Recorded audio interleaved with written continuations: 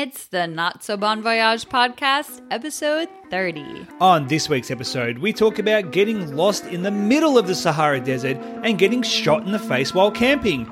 Grab your 22s and let's roll. And then the train got lost. How does the train get lost when it's on rails? I just want to get out there in the wild. Well, it was in the itinerary. I mean, adventure, it's calling. Ladies and gentlemen, it's been excellent. G'day! G'day! Welcome, Voyagers, to episode 30 of the Not So Bon Voyage podcast, when shit goes wrong on the road and people find themselves getting into some crazy adventures that sometimes they get out of and sometimes they don't. Yeah, we're on the big 3-0 now. 3-0. Pretty I was going to exciting. say triple digits, but it's not really. It's just 3-0. I'm pretty sure you also said that when it was episode 20. You said, finally hit double digits. Yeah. And everybody was like, that's not how numbers work. Yeah. So But what happens? We're not a math podcast. No, we're not a so math podcast. What happens when we hit 40? Do I hit 4 digits? I don't know. That's exactly right. That's how we're going to run it. And, you know, that's how it is. I mean, if that's how my math works, then that's We're how the host, we so gotta you just be- had to deal with it. Yeah, we got to be consistent with that. Okay, so today we are going to jump straight into the stories because there's not much happening in the news. There's not much happening in updates in our life. There's not much happening in life in general except for Corona, and we're sick of talking about We're that. sick of talking about it. So we've got some really, really, really good stories lined up for you, and we're going to jump into them straight away so you can we're not going to fluff about. We're just going to go wham, bam, thank you, ma'am. Yes, we are. We're going to get straight into it, and we both have really good stories. Well, I think I have a great story, and Jules I think I have a great alleges- story. Yeah, so we're going to, let us know which one you think is better. Yeah, so if at the end of the episode when you're like, yeah, Jules was better, you know that you can hit us up on Instagram at Not So Bon Voyage and just say Jules wins. Or you could say that I win because mine was the best ever.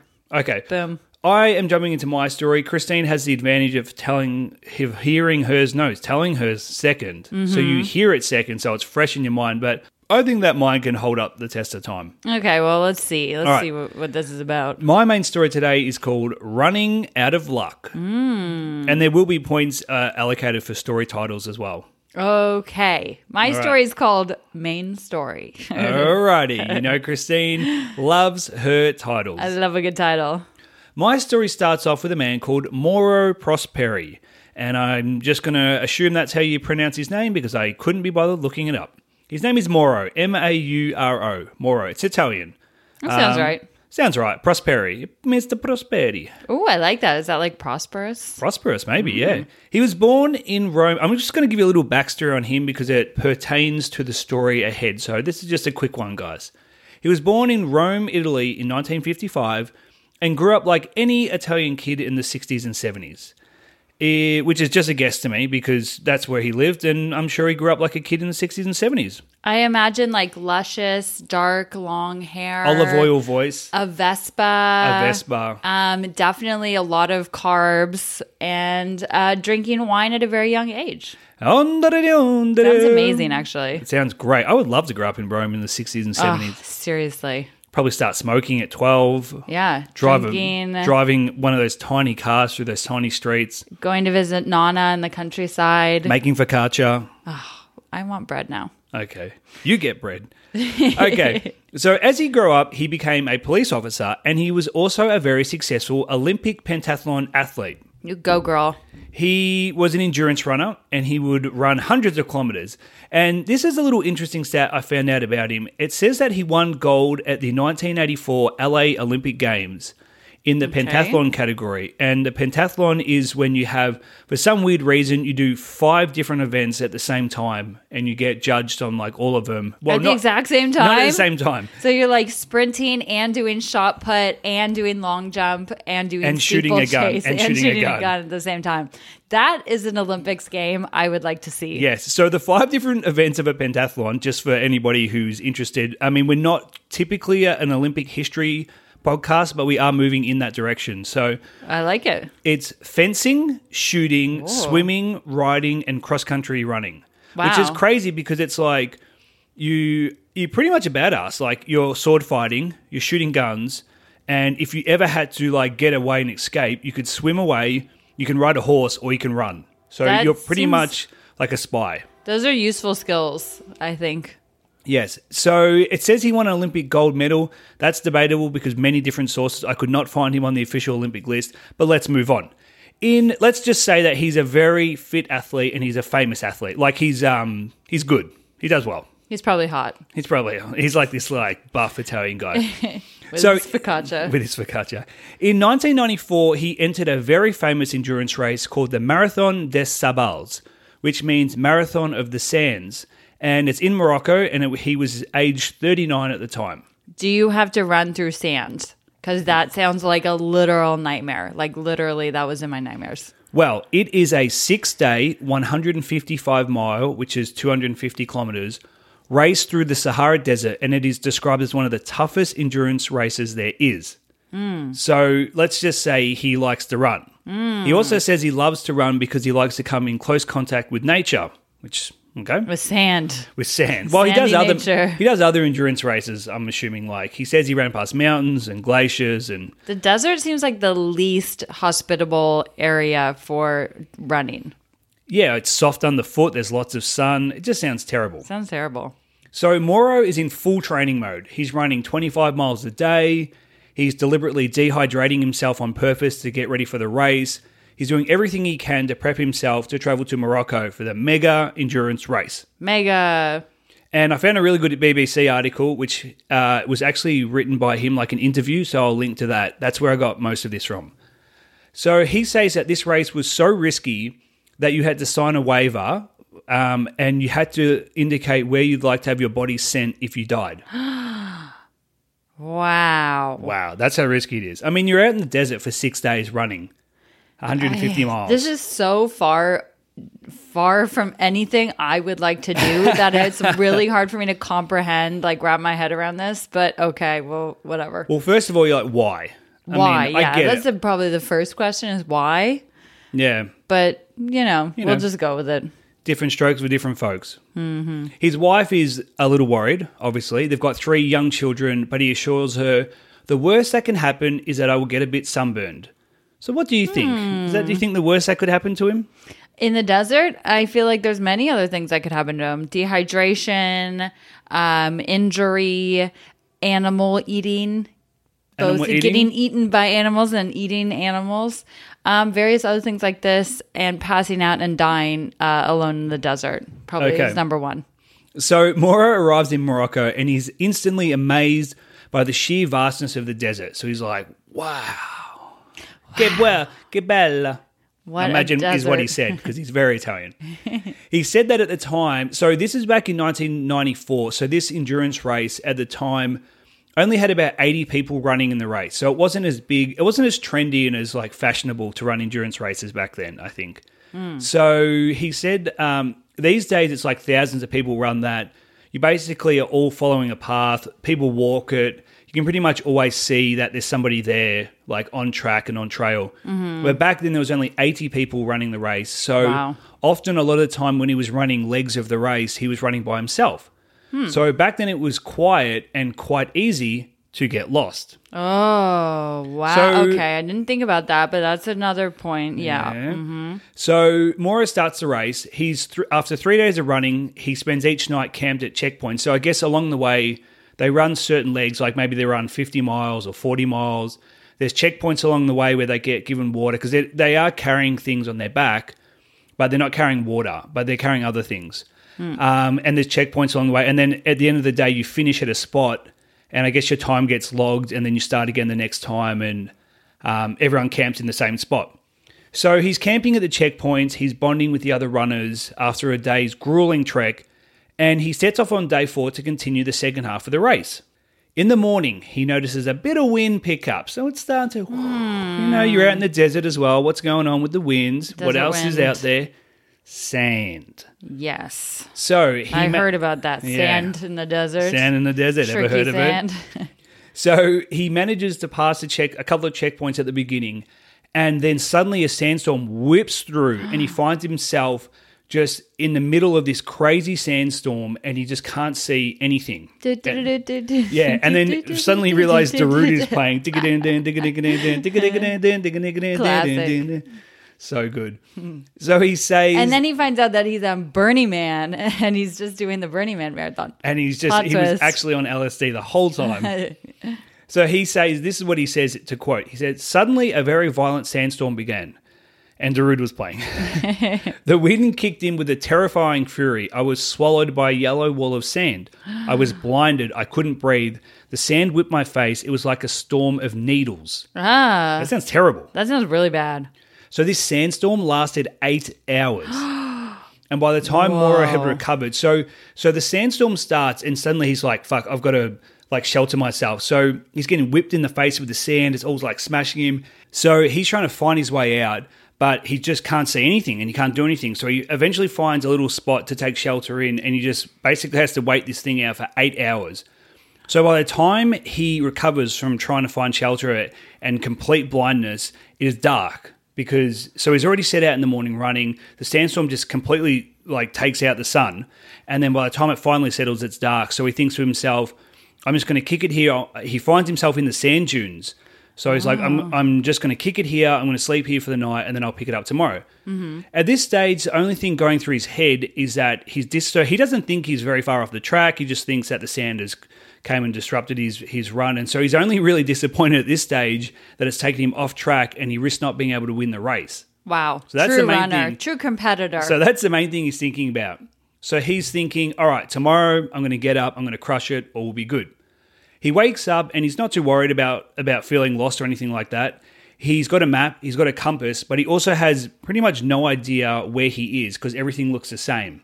So he has no reference point to go off to use the map, but he's got it. So there you go. They didn't tie like route markers on cactuses or anything? There were checkpoints and markers along the way, but in the middle of the sandstorm, I guess he'd wandered off because he was trying to find shelter because this sand was just pummeling his face. Mm-hmm. So he's trying to find shelter and things like that.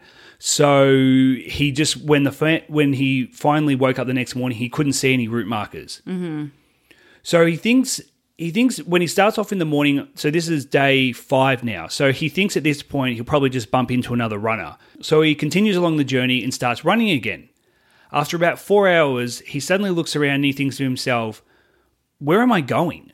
Oh my God. So he doesn't see any checkpoints. He doesn't see any people. He thinks that he's going the right way, but then he thinks to himself, I actually don't really know where I'm going. He would have no idea. I mean, the desert all looks the same. Yeah, and he's been running for 4 hours, and he thinks to himself, oh, damn, shit, I don't know where I am. So at this stage, he starts to think about his options and what's next. So he's like, okay, I'm in the desert. I could potentially be lost there. I could potentially be off track. I don't know where I am. I've got to start thinking survival. So he needs to pee. So rather than peeing, he thinks to himself, I might need that water. So remember that he's not carrying that much water with him because they would get water along in the checkpoints. Mm-hmm. He does have a backpack that has a knife, a compass, a sleeping bag, dehydrated food, but he doesn't have water because that's the thing that they would give him. So he thinks to himself, I might need this pee. So he takes one of his water bottles and he pisses into a water bottle. Very smart. And he thinks to himself, my pee right now will be more diluted, less diluted.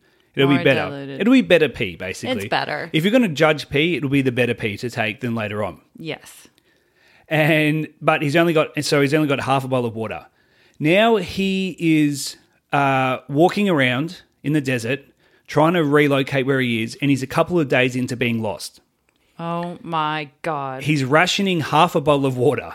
That's how much. Does he have any food? He has dehydrated food, so he's not not too bad on the food front at this stage, but he has no water. Oh, and he's in the desert. He's in the Sahara Desert. If there's any place you need water, it's the desert. That's a great observation. Thank you. He's still pretty calm and confident at this stage because he thinks that the race organisers... So obviously that first night when he didn't check in, they would have realised that he was missing. So they think the race organisers, they obviously know that he's missing and they're going to be out there looking for him. So he keeps... I'm not really sure what he's doing when he's walking at some stage. He's walking or he's trying to find a direction, but he's on the move. And at some stage in a couple of days in, he finds an old Muslim shrine literally in the middle of nowhere that was a tomb to some holy man. Wow. And it was also used as a stopping point for local desert nomads as they crossed the Sahara. Oh. So I saw a picture of it. It was just kind of 3 old, shitty, ramshackled kind of stone buildings in the middle of nowhere. Wow. And one of them was a shrine to this holy person. They don't really say much about that. So at least he's got shelter now from the sun. So he goes in there and he's thinking, all right, I'm just going to hang out here for a bit and hopefully someone will find me. So he's sheltered from the sun at least. He cooks some dehydrated food. You like cook it in the sun or something? No, I guess he made a fire. Oh. But he didn't have water. So how did he cook the dehydrated food? That's a great question because usually you like add water. You add water. Right? Oh no. So he didn't. Oh yeah, he did. Oh geez. He cooked some dehydrated food with the urine that he was saving. And on the fourth day, he also started drinking his own urine. What kind of food was that? Does it say? It was astronaut ice cream. No, I don't know. I feel like that would make a difference. Like if it's like ramen, I feel like that could be okay. It's already salty. Yeah, exactly. And it's already yellow. Yeah. I feel like that would be better than if it was like a dehydrated. If you had to cook one food with your own urine, what would you cook? I would cook probably ramen. Ramen. Would you add things to it or would you just have strictly just noodles and piss water? Well, if I had things, like if I had some spring onions and like a hard-boiled egg, I'd probably throw that in there. Soft-boiled, I don't know. Soft-boiled, something like that. Okay. Little red chili flakes on top. Yeah, I think ramen's a pretty good choice if you had to cook something with urine. Thank you. The urine chef. The urine chef. That could actually be a pretty good survival book. TM. Trademark. You've already taken it? Yeah, sorry. You can have Chef Pee-Pee. Chef BP. That could be yours. I'll let you trademark that. Okay. And give that to your friend for free. We can compete. Okay. It's like Iron P Chef. Yeah, that's exactly right. Okay. You can have the rights to that. I will not give up animation rights, though. Okay. In the shelter, he also found... So he said that sand had blown in, so it was like the roof level was very short because he had to kind of crawl into it. And so he saw in the roof that there was also a bunch of bats in the roof. And he ate them. And that's how coronavirus started. Oh my God. So this is how he actually describes it, if you want to hear the details. So Not really. Yeah, I'm going to have to share it. It's part of the story. It's an integral part of it because it's the main headline. You know, he drinks pee and he eats bats. Oh. So he says he sees these bats in the roof and he thinks to himself, I decided to drink their blood. I grabbed a handful of bats, cut their heads off and mushed up their insides with a knife, then sucked them out. I ate at least 20 of them raw. I only did what they do to their prey. What the F? I mean, come on. You're stranded in the middle of the Sahara Desert. You find a bat. You're going to eat it. I guess. And then you're going to get coronavirus. Their blood? That seems really intense way to put that. Yeah. It's not like I ate their flesh for sustenance. He's or like, I drank their blood. Or just, I ate the bats. You could just say that. You could just say, I ate a bat. Yeah, leave it at that. We don't need the details. Yeah, and he ate a bat, and now I can't go out and see my friends anymore. Yeah, well, there you go. Thanks, Moro. So he stayed there for a few days hoping someone would find him. And at one stage, he said he heard a plane overhead, and he tried to make a fire, so he ran outside, and he figured that plane was probably looking for him. And he ran outside and tried to make a signal, but a sandstorm whipped through at the same time, and it wasn't able to see anything.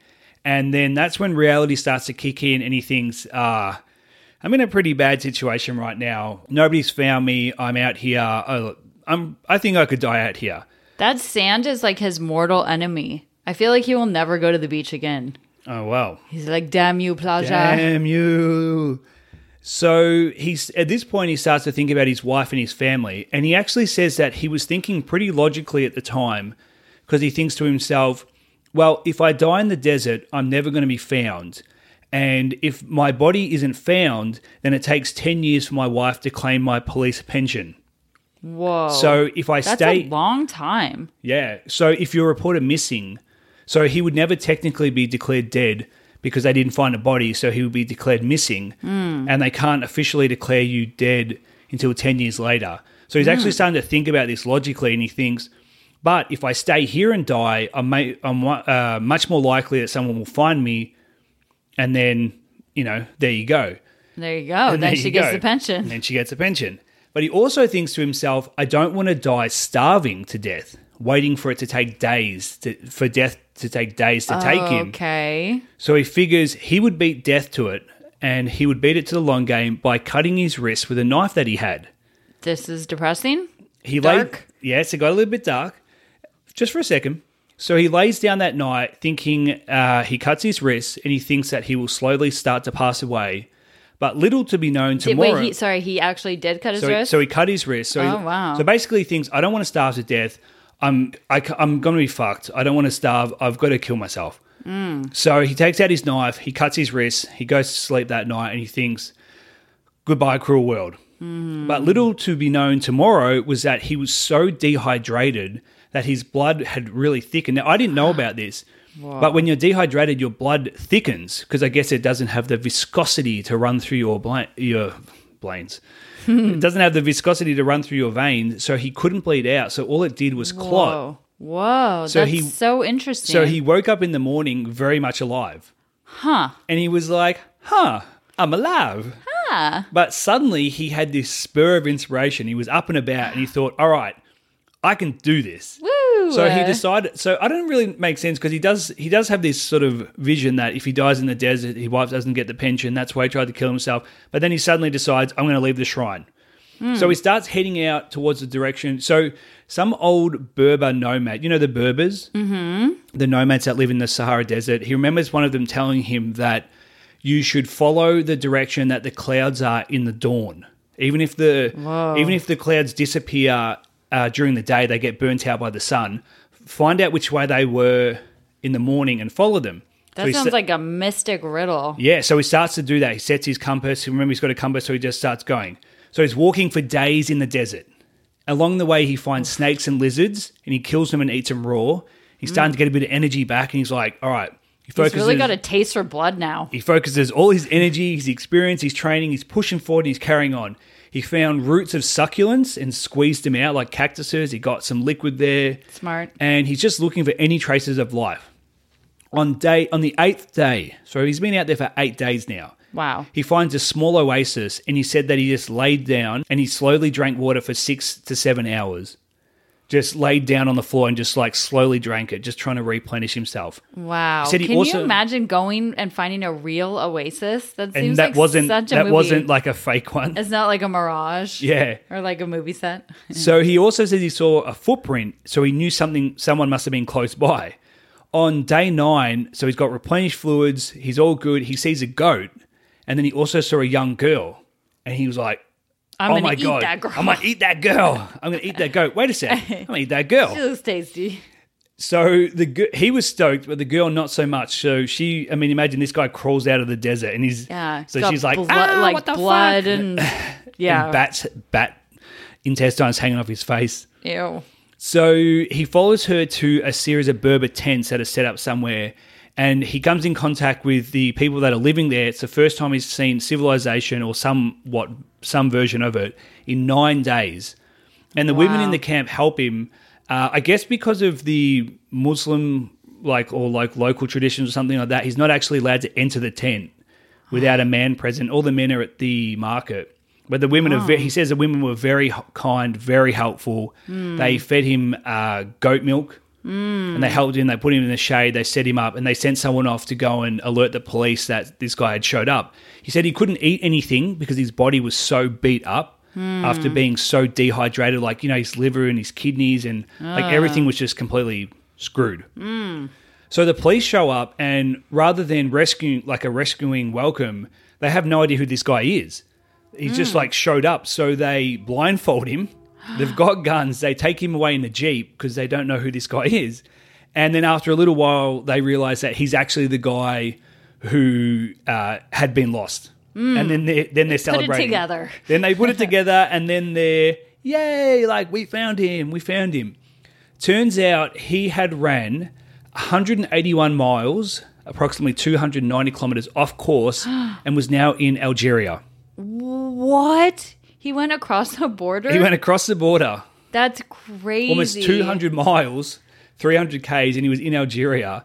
And they took him to the hospital, and after 10 days missing, he was finally able to make contact with his wife and let them know that everything was okay. And he said that the first thing that he said to his wife was, have you already had my funeral? Because after 10 days lost in the desert, you would expect someone to be dead. That's true.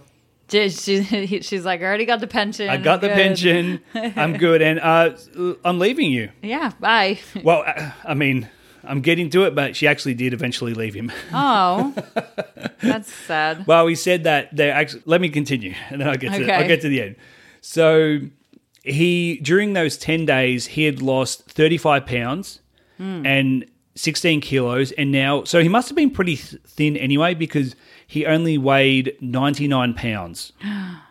Wow. 45 kilos when they found him. And his recovery took ages. He couldn't eat anything solid for months because he just was so destroyed on the inside. Organ failure. Yeah, he could only eat liquid food and soup. And he said that his actual recovery took him like 2 years to recover properly from it. But that didn't stop him. He went back 4 years later and completed the race. Wow. And he continues to run like insane endurance races across the desert. I always find that so interesting when people go back to the site of the incident where they had this super traumatic experience. It's like the people we were talking about the other day who were on the previous episode who hiked the big mountain in New Zealand and they got caught in the ice cave and then they went back later and redid it. So I think that's so interesting. I mean, good for them. I don't know. I feel like I'd be too traumatized to go back. Yeah, I feel like a lot of our stories end up where somebody set out to do a mission and then something happened, obviously terrible, and then they think to themselves, I need to finish that. I don't know. I feel like there's something there. The human spirit perseveres. But as a follow-up, I did read that in the end, he says that him and his wife separated, which is kind of irrelevant to the story, but it was just... Good to know. It's good to information. Know. But they remain very close, and that they're actually probably closer now than they were. And I think she probably just couldn't put up with his liquid diet. His liquid diet. She's like, I can't. How do I cook? I want more soup. I can't put any more pasta in the blender. Like seriously. No, I think that he's one of those guys, I guess, that just has that crazy mindset that he has to live life on the edge and do things like that. So. Yeah. He's with someone else, and that's the end of the story. Wow, that's a plot twist. There you go. But he survived, which is insane. And I did find out, I haven't actually seen it, but there is a series on Netflix called Losers, which sounds pretty harsh, but I think it's to do with people who fail at like crazy attempts, or I don't know. It's a series on Netflix called Losers, and one of the episodes is about him. Ooh, I'll have to watch it. I don't think it's like you're a loser because you didn't do it. I think loser seems like a very harsh term for somebody who didn't complete a crazy race in the middle of the desert and survived 10 days in Sahara and then decide to go back later on and do it. Yeah, it's more like a winner, but or like a neutral. Neutral, yeah. I guess when they sort of flashed that past the Netflix production team, neutrals just didn't really have the same ring to it. Didn't ring the bell for us, but that's okay.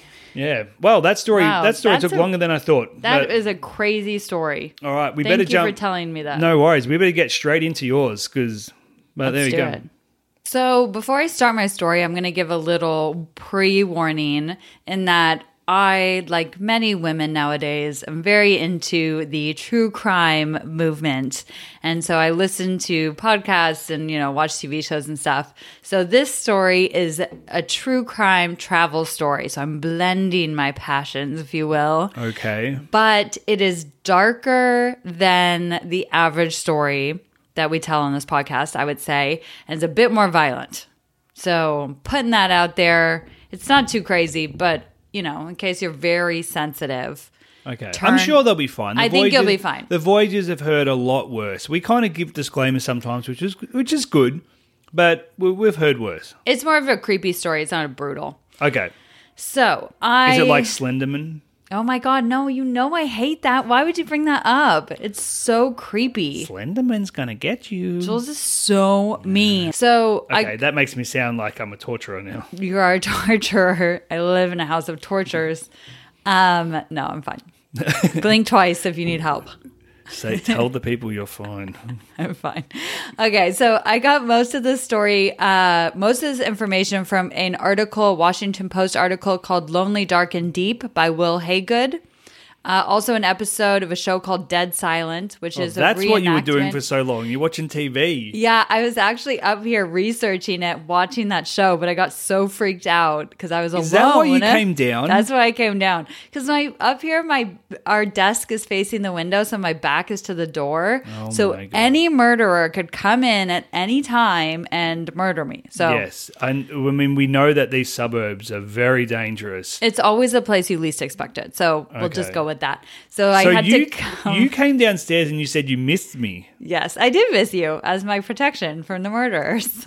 Okay. So I came downstairs and worked near Jules, just in case. Oh, you didn't tell me that part. All right. And Let's then continue. This is also from a podcast, My Favorite Murder, their episode 125.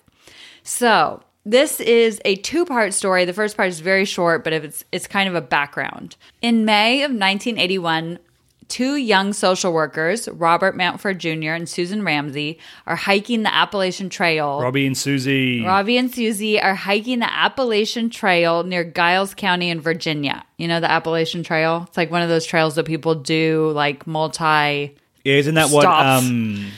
what? Wait, what's that? Don't tell me. Everybody has to wait for me to think. Reese Witherspoon. She got a backpack. What's it called? Wild. Is that where she is in Wild? No, that was the Pacific Crest Trail. Okay. It's this similar. is Appalachian. This is Very like similar. Virginia, Southern mountains. Yep. I don't know think much they're about both it. mountains, but yeah. Okay, well, it's for it. one, but it's very similar. Like you camp along the way and you do different stops or Got whatever. you. It sounds awesome. You write a honestly. memoir, you become famous. Okay, got it. Exactly. So they're on the Appalachian Trail in Virginia. It's very remote, very peaceful, like along a creek, beautiful trees. It's the kind of place you get super relaxed and you tend to let your guard down. Mm-hmm. So you're just surrounded by nature. All right. So as they're walking, they come across another young hiker who says he can help them look for arrowheads. And he walks with them for a bit. And Arrowheads. Arrowheads. Like the head of an arrow. Oh, you don't know about arrowheads? No. Oh my God, that's so funny. Must be such a United States, maybe like North American thing. So arrowheads are these like, they're carved out of this black stone and they're from like the Indian days. And kids usually look for them. Are they actually real arrowheads? I don't know, but that's what they're called. But they're filed down to be sharp. So I guess possibly, yeah. So you would assume that they're probably real arrowheads. You would think so. That Okay. actually makes sense. The head of an arrow. Got it.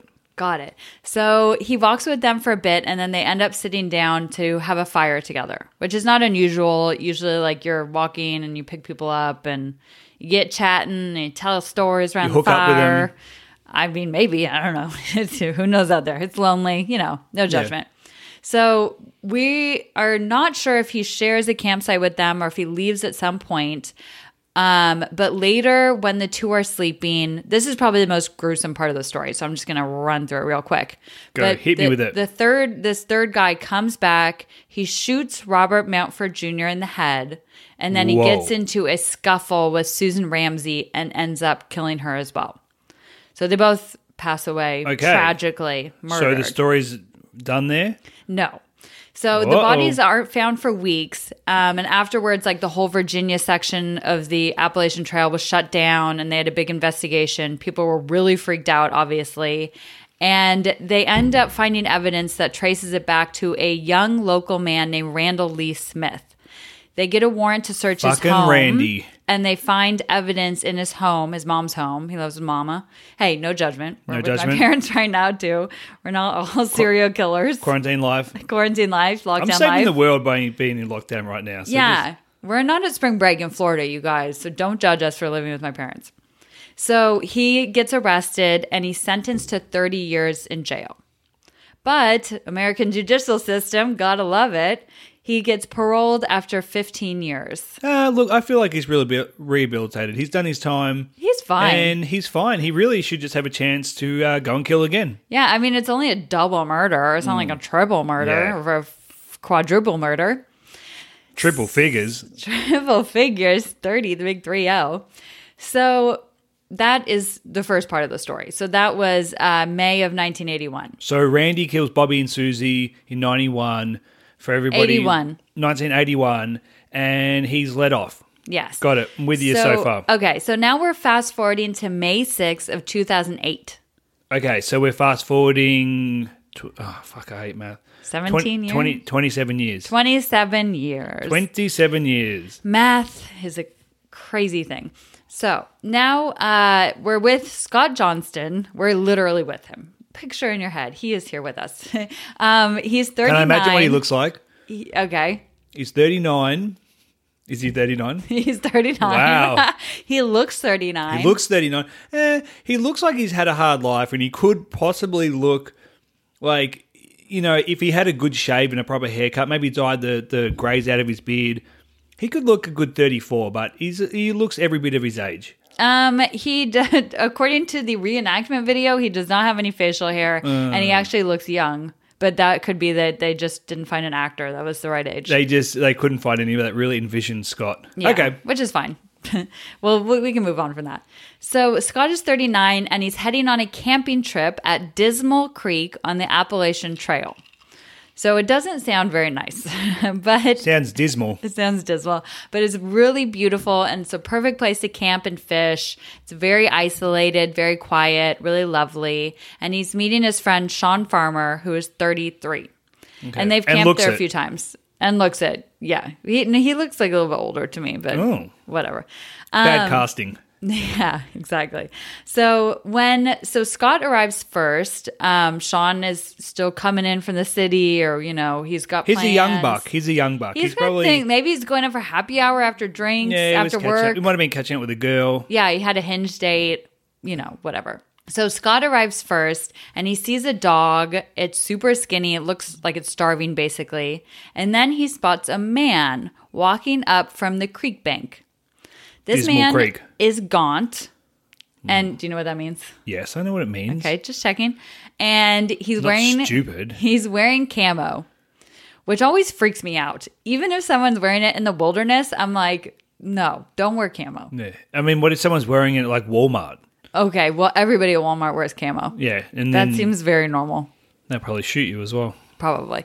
But something about camo just freaks me out. So, because that person most definitely is carrying a gun. That's true. And we don't know what he's going to do with it until we listen to the rest of the story. So this dude makes a beeline for Scott's truck and then starts kind of like babbling at him about there aren't any fish in the creek and he hasn't caught any. And Scott is like, this dude looks really skinny, like maybe he's living in the forest or something. So he ends up giving the guy a few trout because he's just been fishing. And the man, very nice of him. I know, isn't that? This Scott's a very nice young man. We're a team Scott. Well, middle-aged. Oh, he's 39. Is 39 middle-aged? I don't know. What's the cutoff? I always thought like 45. I mean, if you think about it, people are living to be like 100. So what are you at 39? Just an adult? You're an adult. You're not a young adult. Definitely not a child. No. You're not a young adult. You're not reading YA fiction. You're just an adult. You're just an adult. You're like normal adultness. I'd like to think I'm still a young adulting. Okay. Whatever makes you sleep at night. So the man seems super grateful and asks Scott if he's planning on camping nearby. Scott says he's waiting for his friend, but they're camping up the road. The man says he happens to be camping about a mile or so beyond where Scott pointed. Okay. And he says he might stop by his site later, and Scott's like, okay, whatever. So later that afternoon... I'm into the ladies, man. Just relax. Yeah, seriously. I mean, it could be a hookup spot. We don't know. Come to the public toilet block on the corner of that big tree in the lake, and if there's a hole... For a good time.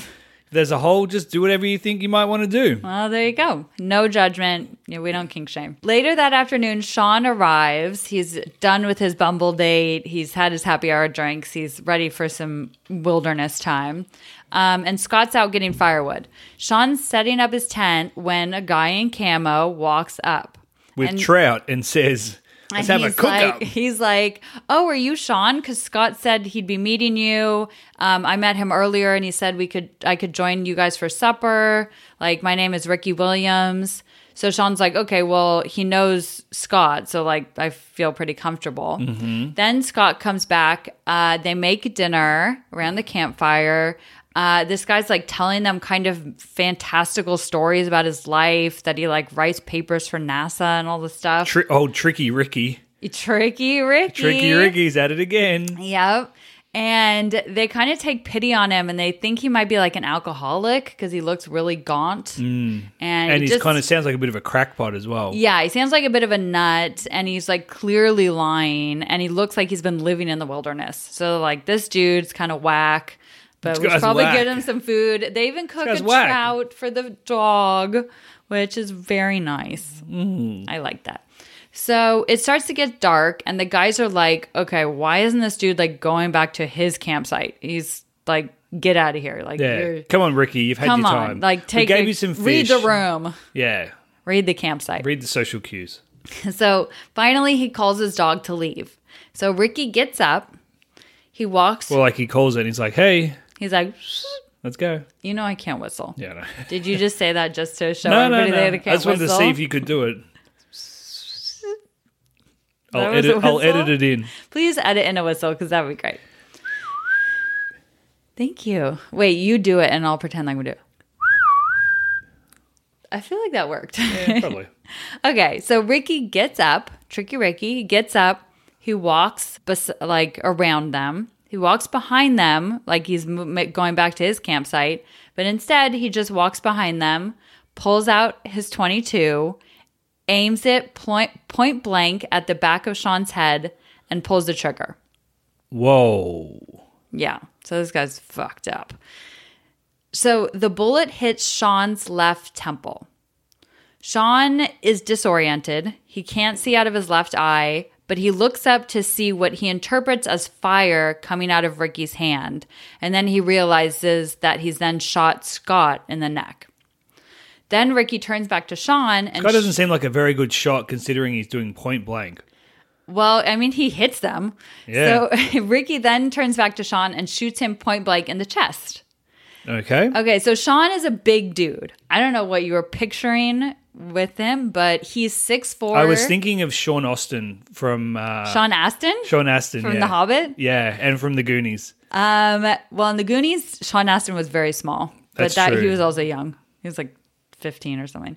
So this like guy's 10, yeah. 6'4". Sean Astin's Okay. probably like 5'4". He's very small. He's a hobbit. He is a hobbit. I mean, it's not their fault. They live in Middle Earth. They have those little Okay, so hobbit he's homes. tall. So he's a big dude. He's 6'4" and he's 325 pounds. Oh, he's a thickie. He's a thickie. He's a thickie. Thick with 2 C's. So he gets shot in the chest. He stumbles, but he doesn't fall. Scott then, who's been shot in the neck, turns and runs into the woods, and Ricky shoots him again in the back. Okay. Well, I'm not a gun expert, but a .22 is a very small bullet. Yes, that's true. So you can be shot with a .22. Is it 22 millimeters? I don't really... .22? I'm not exactly sure how it works. I just know that 50 Cent was shot with a .22. That's how he shot. That's how he shot. I think... Okay. I'm pretty sure he was. Here we go. Let's go. Now we Okay. need our history, our hip-hop history. Well, he was shot 9 times, and that's why he walks with a limp. That's what he says in the song. I heard about that. No, but because if you get shot with a .22, it's not a super damaging gun. It's like a pop, pop, pop, pop. Yes, that is... I would still that's prefer- an integral part. I would still prefer not to be shot with a .22. Yes. But if you're going to choose a gun, besides like a BB gun, that's probably one of the better choices. Yes. So, Sean, who has been shot in the head and the chest, remembers his keys are in the Jeep and it's backed into the campsite. So all he has to do is get in the car, turn the ignition, and jam on the gas to get out of there. So he runs over to the car. He starts to turn it on as Ricky walks up to the passenger side window, which is, of course, rolled down because this is a horror movie. And he points the gun at his head. As Sean is putting the car in drive, Ricky pulls the trigger. And it doesn't go off. Oh, sucks shit, Ricky. He's out of bullets. Oh, man. I don't know how many bullets are in a .22, but he seems to be out. 50 Cent was shot by a 9mm, by the way, which seems even smaller. So maybe it's like a lady's gun. It's probably bigger. It's like a lady's gun. It's the lady's gun. It comes in pink. But It's anyway, scented bullets. So he's out of bullets. He's out of bullets. Ooh. Homie's out of bullets. So This is where you turn around and you... as fight Ricky back. is reloading, Sean floors it. He screeches onto the road. He has no idea if Scott is alive or not. He just knows he needs to get out of there and get help. So he's like, boom. Meanwhile, Scott is hiding in the trees trying to escape. So he's shot in both the back and the neck. The bullet hole in the neck is squirting blood. Ooh. Maybe it hit him in the aorta. And the aorta? Yeah. Is that in your neck? Yeah, your aorta, isn't it? That's the big one in your neck. Oh, I thought that was just in your heart. Or does it go? I guess it goes from your heart to your neck. All roads lead back to the heart, right? I mean, when it comes to your veins, That everybody sounds like knows a that. country song. Oh, All roads lead back to your heart. All veins lead back to your heart as well. Anatomy. This is now an anatomy podcast. That's when we never claim to be medical. Everything that we say cannot be backed up by a doctor. Yeah, don't sue us.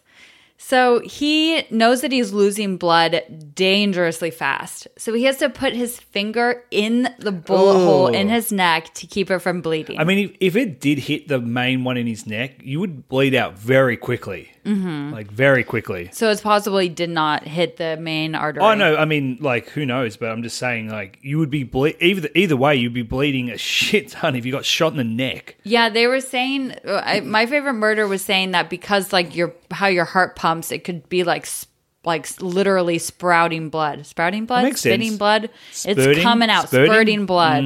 It's spurting everywhere. I mean, that makes sense that it would be like passing through in like spurts. It would be like... Yeah, because of your pulse. Yeah. Right. Ugh. Especially if your heart's beating really fast. You're like, dun, dun, dun, dun, dun, dun. So it'd be like... Pew, pew, pew, pew, pew. Yes. Ugh. So Scott had seen Sean get in the car, and he knows that if he doesn't meet him on the road to get into the car, he's probably going to die in the forest. So he starts running through the dense brush, pushing his way through bushes, branches in the dark. With one hand in his neck. With one hand in his freaking neck, running to the road. Damn. Is Tricky Ricky running after him? No idea if the guy's running after him, what's happening. He's like completely disoriented. He comes out of the trees and sees the lights of Sean's Jeep coming toward him on the road. Thank God. Sean pulls over and Scott flings the door open and jumps in. So he's in the car now. They're both in the car, but they have a very narrow and treacherous drive to the main road. So this is like a dirt mountain. You know, like when we go camping in the van and we like end up on those, mountain roads that are really sketchy. Bumpy and like holes and rocks sticking out. And you can't go too fast because it's like... Exactly. Although you'd be like a rally car driver getting away from that guy. For sure. Like NASCAR to the max. You're like, fuck the suspension. Boom, boom, boom, boom, boom, boom. There are 10 to 20 foot drop-offs in some parts.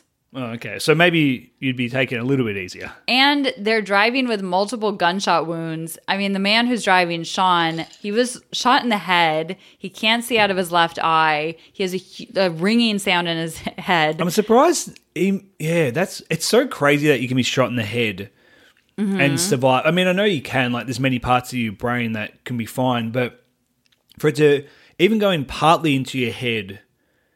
Like, it's crazy. You think head would just be game over, like anywhere on your head, but maybe not like your jaw, but near your brain, like temple. Yeah. Okay. I don't know. I mean, we're not an anatomy podcast. And also, you'd be bleeding a lot. Yes. So they try to call the police, but they have no service. Then Sean also has no ear. Sean has no ear. I think he has an ear. It's not like a Mike Tyson situation. But he definitely is not able to hear and he can't see out of one eye. So he's not in good shape. Nobody's happy here. It's not a good look. So then Sean asks Scott where his car keys are. And Scott replies, they're in the truck back at the campsite. So now But they've already got a car. They have a car, but his back with the murderer. So now they have to worry about the murderer getting into Scott's truck and catching up with them with a reloaded gun. Ooh. So extra level of because this guy needs to seal the deal. This guy is coming back for more. He seems like a nut. Yeah, and they still have no idea why he went on this rampage. Because they said when he came up to them and started the shooting, he had a blank stare. He didn't say anything. He didn't look angry. It was like no emotion. He just shot. So he's a sociopath. So he's probably a psychopath. Yeah. I mean, we're not a psychology podcast, but we could be one. But we're passing judgment. We pass judgment analysis. And we pass analysis on serial killers. Yeah. I'm the analysis. Christina's the therapist together. The analtherapist. Yes. So they are barreling down the mountain. At some point, they take a turn too fast and they hit an embankment. Sean blacks out and the car stops. A bunch of rocks kick up and they crack the windshield. So now Sean blacks out. Did I say that? I've lost track of who Sean and Scott are. I know. I had that problem when I was writing this out. Sean and Scott are so similar names, but basically Sean's the big dude. He got shot in the head. Call him Biggie. Biggie Sean? Biggie Sean. Oh, no. Sean Combs. That's P. Diddy. Okay. I'll call him Biggie. So Biggie blacks out and they stop the car. Scott's like, dude, we have to go. We're going to die. Like, we cannot stay here. Sean can barely... Okay, sorry. I can't do Biggie. It's too confusing. Okay. Okay, Sean is the big guy who got shot in the head. Scott is the guy with the finger in the neck. Okay. Necky and Biggie. So Sean can barely see. So they I don't think it matters at this point if we know who's who. Matter. It doesn't matter who's who. They're on the run from a guy who just shot them in the face and then in the head. So let's go. Let's cruise. So they decide that Sean will do the pedals of the car and Scott will steer with one arm while holding his bullet wound with the other arm. So together, two damaged people formed one mega person. Well, maybe not one mega person. They just joined one normal person. But I mean, barely a normal person. Yeah. They're both losing blood at a very alarming rate. So they end up driving about a mile on the dirt road and then 5 miles on the paved road before they start seeing houses on the right. They pull the car over. Thank God. Yeah. Scott runs up to the house and starts banging on the door saying, call 911, we've been shot. So the person in the house is Melissa Miller. She's sitting in her house, minding her own damn business, when these two men are on her porch, or one guy's in the car. Completely soaked in blood, they would be. And this is nighttime too. So she's like, what in They're actually lucky they didn't get shot. Well, probably, yeah, exactly. So she worries that it's a home invasion and is like, I'm not going to answer the door. Like, or she thinks that like these are two guys who like got in a bar fight or something and shot each other. And she's like, I do not want to get involved. If two guys showed up to your door completely soaked in blood, one guy's got his finger in his neck as blood starts spurting out. The other guy's got a hole in his head and there's just blood everywhere. You'd be like, not today. Right. So if you were losing blood like that and somebody didn't answer and didn't call police, you could die. Yes. Luckily for them, Melissa recognizes Sean because one of her friends had actually dated him. Whoa. So thank hell that she recognized him because otherwise what would have happened? We don't know. So they probably would have died. Yeah, probably. So she sees they have been shot. She gets her son out on the porch. They get towels. They keep them from losing too much blood while they call the police. It takes over 20 minutes for police and paramedics to arrive because they're kind of like out in the middle of nowhere. Appalachian area of Virginia. Virginia, okay. Yeah, so it's like south, middle of nowhere kind of stuff. So all this time, they have no idea if Ricky's going to pull up in Sean's truck at any moment and like shoot all of them, right? So the cops eventually arrive before the ambulance and they ask Scott for a description of who shot them.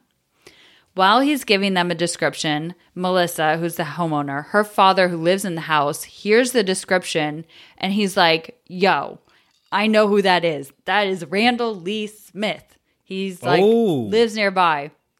Randy's Ricky. Old Randy. Tricky Ricky Randy. Tricky Ricky Randy. Exactly.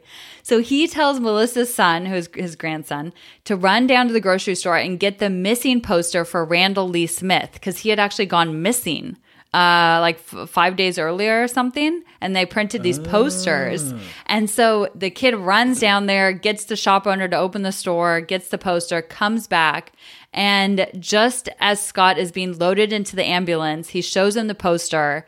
And Scott goes, I am 100% sure that is the man that shot us. Whoa. So old Randy, he's back at it again. Yeah, he got out of jail and then tried to kill people again. What the fuck's this guy's deal? Well, he's not very nice. No, he's not. So they both get airlifted to a trauma center. So this part is kind of nuts. So Scott is in the helicopter and he hears a lady say on the radio, I don't think he's going to make it. I no longer have a pulse. And then he realizes he can't feel his body and he realizes she's talking about him and he thinks he's already dead. Oh. When they land at the hospital... That is a very scary thing to have. Can you imagine, you're like, I can't feel my body. She said, I don't have a pulse. Like, that's bananas. Damn. So they land at the hospital. He gets a blast of cold air that hits him. And he says at that moment, he knows he's alive.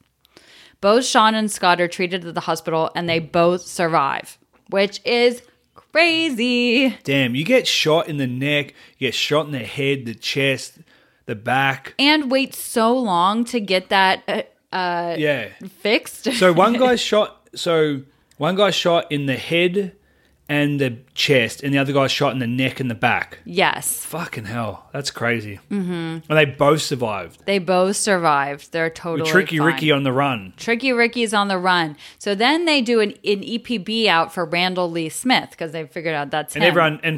Because obviously I know what an EPB is, but for other people, what does that mean again? It's like, hey, look out for this guy. Isn't it an APB? Oh, APB. Is it APB? Yeah, it is I'm only APB. going off the movies. I honestly just took a guess. I don't know. It's probably APB, EPB. I don't know. It's a B. It's a P. It's a vowel. It's a thing. It would be better if it was ABP, always be prepared. Always, or ABL, always be looking. Yeah. So they are aware. They're looking out for Randall Lee Smith because he's in the truck. A patrolman eventually catches up to him. Smith crashes the truck and they get him restrained at gunpoint. Smith is basically like, oh, I shot those two guys in self-defense. And they're like, bullshit, that's ridiculous. So Ricky Williams, Randall Smith. Yeah, same person. They catch him. Mm-hmm, they catch him. He actually sustains a brain injury from the crash, gets a blood clot that eventually moves to his heart, and he ends up dying in prison a few days later. Good. Mm-hmm. So where he should have died 20 years ago. Right? So he murdered two people in 81, just like a mile and a half from where he attacked these two men. So he literally went back to the same place and tried to do the exact same thing. 27 years later. Yes. And he only got 15 years in jail, which is crazy. I wonder if he killed anyone else in the meantime and was never pinned to it. So that is a really good question.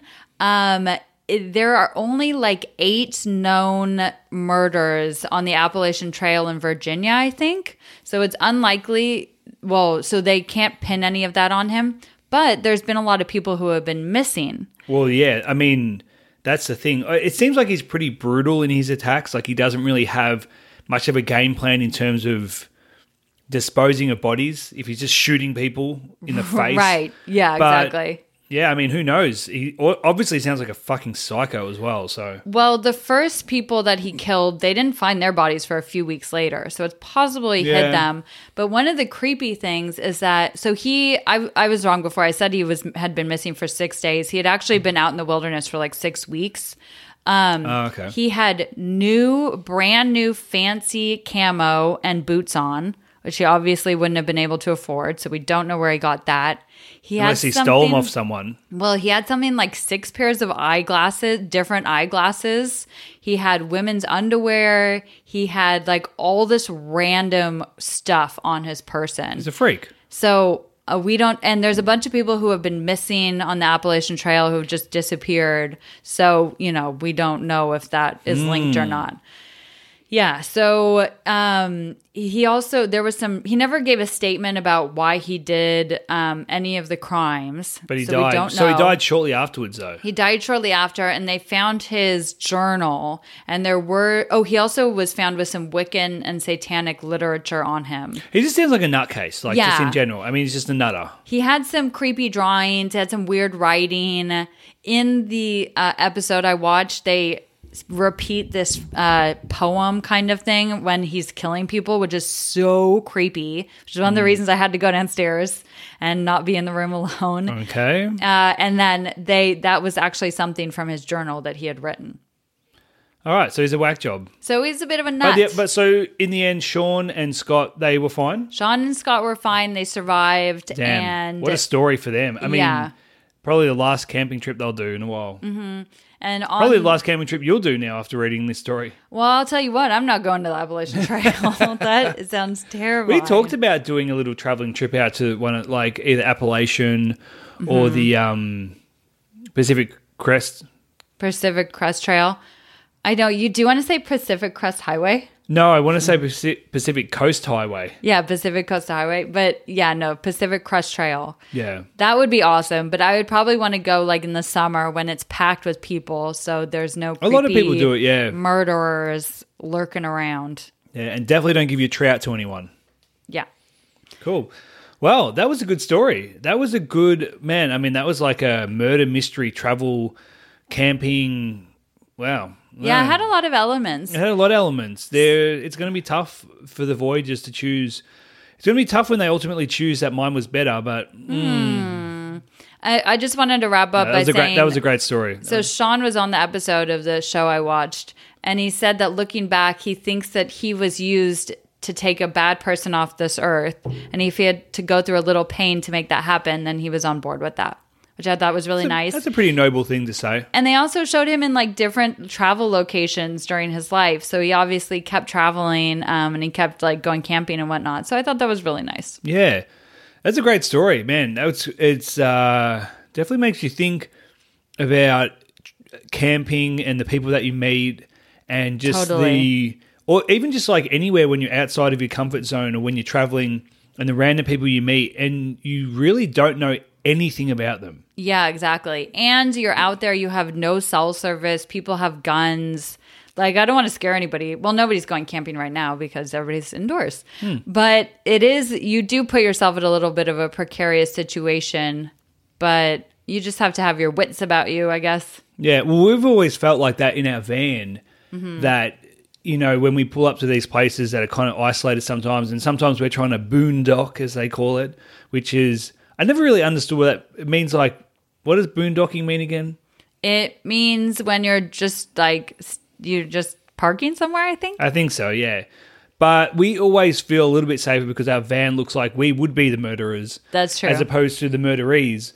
So we always feel like a little bit more safe in knowing that when somebody pulls up and sees our van, they probably think, those people are going to shoot me in the face and the neck. Yes. As opposed to, I should shoot those people in the face and the neck. That's exactly right. And they swerve away, and then they're never to be seen again. Yes, not and we're because fine. we murdered them, but just because they left. Yeah, let me just say, we have not murdered anybody. We are just saying that our van is very murder deterrent. Yes, it is. And that's why we bought it. That's why we bought it. Keep it creepy. Yes. Okay, well, that was good. I think that's it then. We're wrapping up. That's it. Yeah, I mean, I guess we have to spend the last part of the show just wrapping up. I forgot to mention, we didn't do this earlier because we were just so excited to get into our episodes. But we did talk about last week that we have a Patreon page launched. It is patreon.com/notsobonvoyage. You can see the link in the episode description.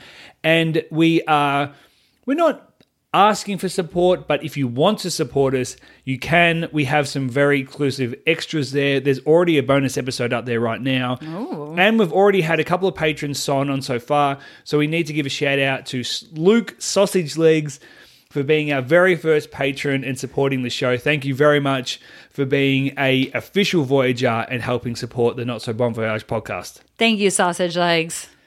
That is a self-appointed nickname. We are not calling him Sausage Legs. Yeah. We know him. So we don't think he has fat legs, but he does. Well, apparently. it's mostly his ankles, actually. Oh, okay. I never understood that. So what, he has cankles? Well, it's just, there's not really a lot of definition. It doesn't really change between the calf and the ankle. So it kind of just like goes straight down like a sausage. Oh, so he doesn't have chiseled ankles. Yeah, or calves. It's just like one consistent... It's like a trunk. Yeah, it's like a trunk. Okay. Yeah, but thank you. We love you, and thank you for supporting the show. And we're going to jump out of here. I will just say that we are recording these in video now. So if you haven't checked out our Instagram, Not So Bon Voyage on Instagram, we are putting up video clips of the episode. So if you've just been listening and you think to yourself, I wonder what those guys look like. Well, you can find out. If you follow us on Instagram, you'll find out. There's going to be little video clips throughout the episode that we're going to put up there, highlights and things like that. So check those out. And we also, we can't reveal too many secrets. We have some awesome stuff coming up in the works. So make sure you follow along. Stay tuned. Is that it, Christine? Are we out of here? I think that's it. It's Friday night. We're going to go have a drink and indoors and do that. We're going to do some online party of some sorts, and we're going to drink a shitload of White Claws. So remember, guys, stay safe while at home, and if you're not, make sure you tell us about it. Peace. Bye, bitches.